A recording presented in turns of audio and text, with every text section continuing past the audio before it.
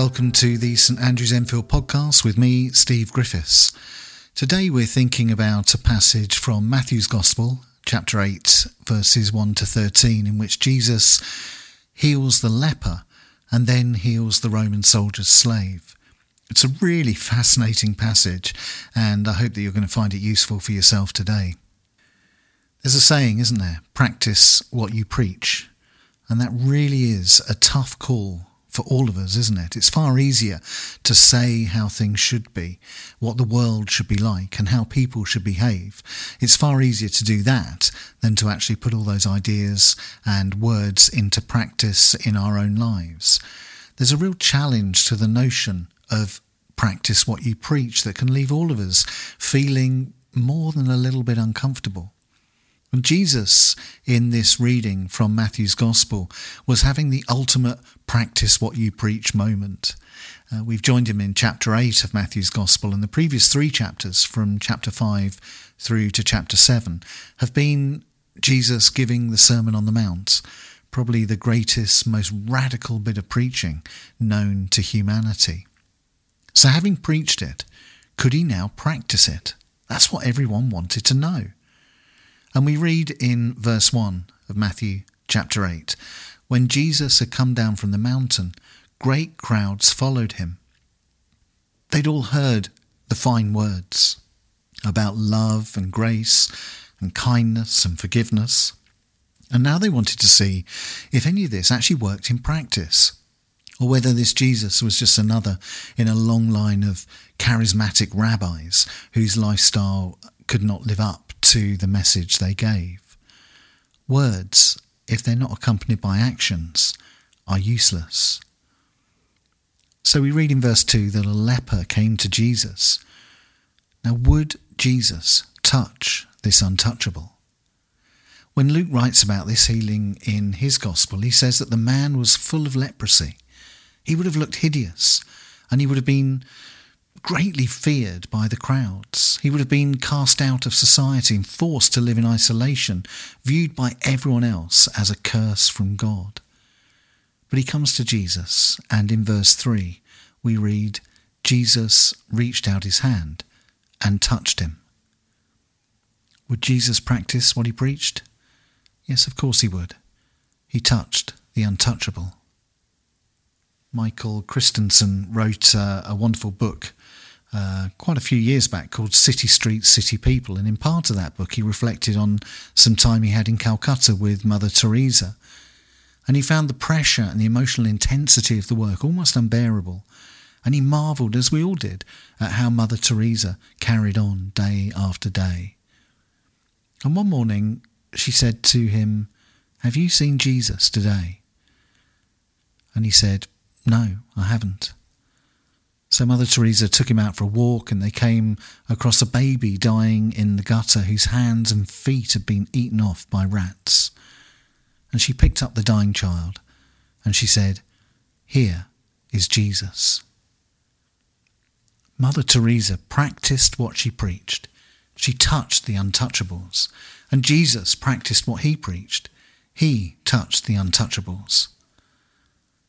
Now, not many of us will be called to work in the leper colonies or on the streets of India, but all of us are called to reach out and touch others with compassion, to give others a touch of reassurance and love in their lives, to reach out to others in kindness and grace, perhaps even those we least want to reach out to.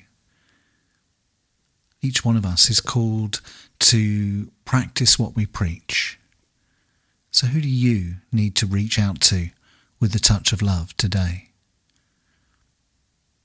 And then Jesus, in this reading, has a second encounter, and this time he receives the unacceptable into his presence. The Roman centurion, by dint of his race and occupation, was an oppressor to the Jewish people, part of the occupying forces who were ruling in tyranny over the Jews. He would have been despised by the crowds just because of who he was. But if that wasn't bad enough, he hasn't come to ask grace for himself from Jesus, but for a slave, the lowest of the low, considered less than human themselves.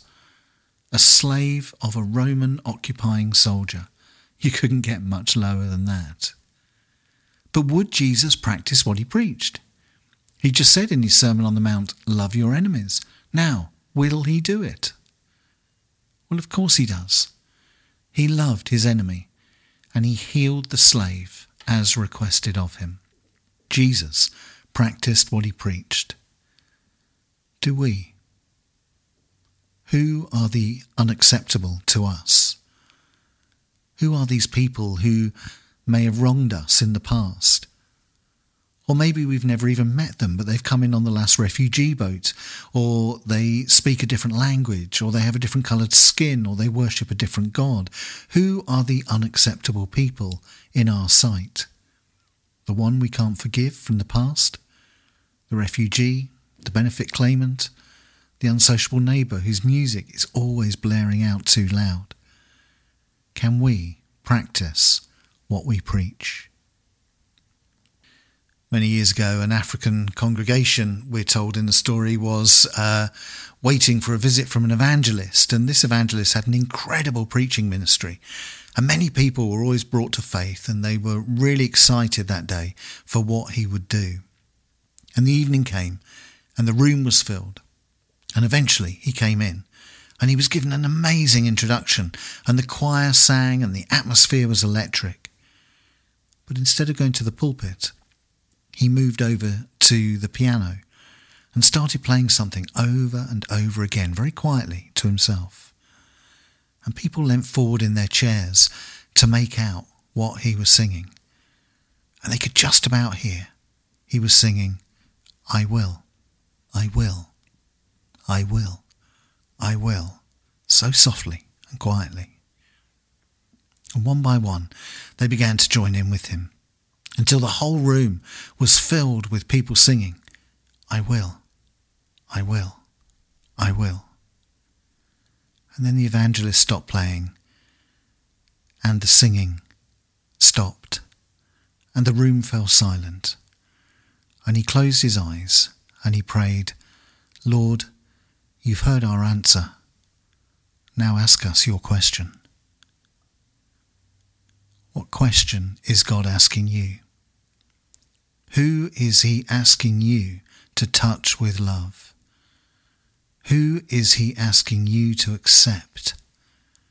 Who is he asking you to value? Who is he asking you to love? And will you? Well, thanks for joining me today, and I hope that you found that reflection on that passage from Matthew 8 helpful for you, and will give you food for thought for your own spiritual journey with Jesus over the next few days and weeks. So until we are together again on the next podcast, I wish you all the best, and stay safe, and see you again soon. Take care. Bye.